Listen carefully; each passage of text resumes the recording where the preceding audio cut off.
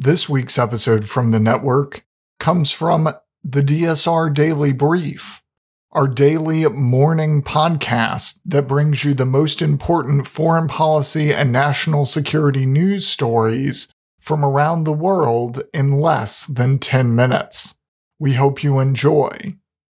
As always, if you have thoughts about our podcasts or how they could be improved, feel free to email us at podcasts@thedsrnetwork.com.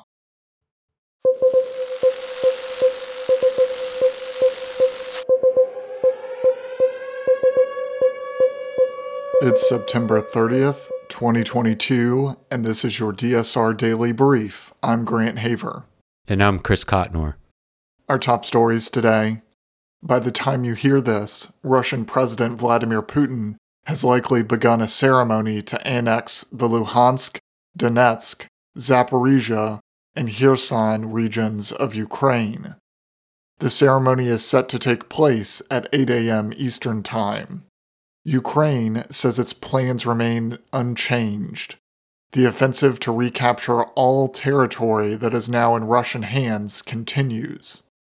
Officials in Ukraine say the annexation doesn't have any legitimacy and is Moscow's reaction to recent defeats on the battlefield. U.S. President Joe Biden says the U.S., I want to be very clear about this, will never recognize Russia's claims on Ukraine sovereign territory. Inflation in the 19-member Eurozone reached 10% in September, the highest it has ever been in the history of the common European currency, according to the latest flash estimate from Eurostat, the EU statistics agency. This is up from 9.1% seen in August. Just 1 year ago, inflation was down to 3.2%. The price of energy has risen 40.8% when compared to last year's figure, while food, alcohol, and tobacco have risen to 11.8%, up from the 10.6% recorded in August. In my opinion, this is really bad if you're a supporter of Ukraine. I feel like I say this every few days, but inflation in Europe is caused in significant part by the war. But in order to get to a Ukrainian victory, Europeans must continue to stand in solidarity with Ukraine and not let up on sanctions of Russia. However, if inflation stays at higher rates for too long, governments can topple, see Italy, and even solid governments will falter. So there needs to be significant work done, not just by central banks, to rein in inflation and its impacts on populations in Europe. Voters will head to the polls in Bosnia and Herzegovina on Sunday to take part in what experts say are the most important elections in the country's history since the war. The signing of the Dayton Peace Agreement in December 1995 ended the war in the country, but it also created the world's most complicated governing system, divided along ethnic lines. On Sunday, about 3.36 million Bosnians will be choosing their 3 presidents as well as politicians for the parliament's lower house and regional leaders and assemblies. Candidates for the presidency include a Serb secessionist Putin supporter, a Croat nationalist who has glorified and honored convicted Croat war criminals, and a politician who used Bosniak detainees from Croat concentration camps as slave labor. I honestly can't do the complex system of government and terrifying slate of candidates justice here, so please read more about it in Al Jazeera. Elsewhere, Thai Prime Minister Prayut Chan-o-cha will remain in his post after the country's top court ruled on Friday that he has not exceeded the 8-year term limit. The Constitutional Court ruled that his term started in 2017 after the current constitution replaced the post-coup provisional charter. The former junta chief had been suspended from premier duties since August 24th while the court deliberated the matter. Mr. Prayut became prime minister in August 2014 after staging a coup and toppling the Pheu Thai-led government in May that year.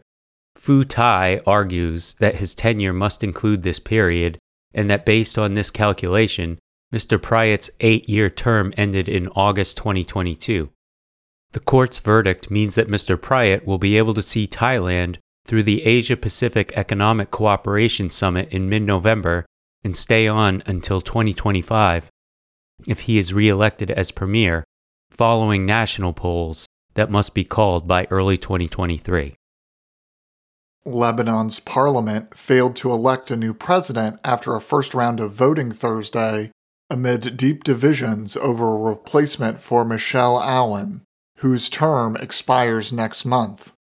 A majority of lawmakers cast blank ballots, suggesting the election process is likely to drag on, an outcome Lebanon can ill afford as it wrestles with a crippling financial crisis.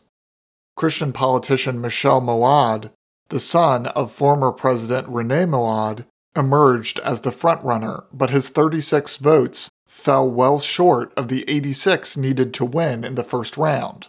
Under Lebanon's long-standing congressional power-sharing system, the presidency is reserved for a Maronite Christian. About 20 members of a Jewish sect held at a facility in Mexico after a police raid on their jungle base have fled. Footage showed men, women, and children streaming out of the site on Wednesday night. They had been there since the raid last Friday, when 2 members were arrested on suspicion of human trafficking and serious sexual offenses. The sect, Lev Tahor, is known for extremist practices and imposing a strict regime on its followers. It advocates child marriage, inflicts harsh punishments even for minor transgressions, and requires women and girls as young as 3 years old to completely cover up with robes. The German government will take on 200 billion euros in fresh debt to implement a gas price cap aimed at shielding consumers and companies from high energy costs, Chancellor Olaf Scholz announced yesterday. The announcement followed days of negotiations between the Social Democratic Chancellor, Economic Minister from the Greens, and Finance Minister from the Liberal Free Democrats on how to respond to what the Finance Minister described as an energy war launched by Russia. Under the proposed scheme, the state will set a limit for gas prices and pay the difference between the cap and what gas importers pay on the world market. In lighter news, security cameras at a toy store in Brazil were recording when a stray dog wandered into the business and attempted to steal a teddy bear. The footage, recorded by cameras at a toy store in Sao Paulo, shows 2 dogs approach the front door of the store, and one of the canines goes inside. The dog grabs a stuffed sheep in its mouth and attempts to leave the store, but the toy gets stuck in the doorway and the canine leaves it behind. The sheepless dogs fled the scene. You can watch the security footage yourself by clicking the link in the show notes. That's all the news we have for you this week. Be sure to rate, review, and subscribe so that more people can find the show. If you have a tip, topic, or correction you'd like to flag for us, please email us at podcasts@thedsrnetwork.com.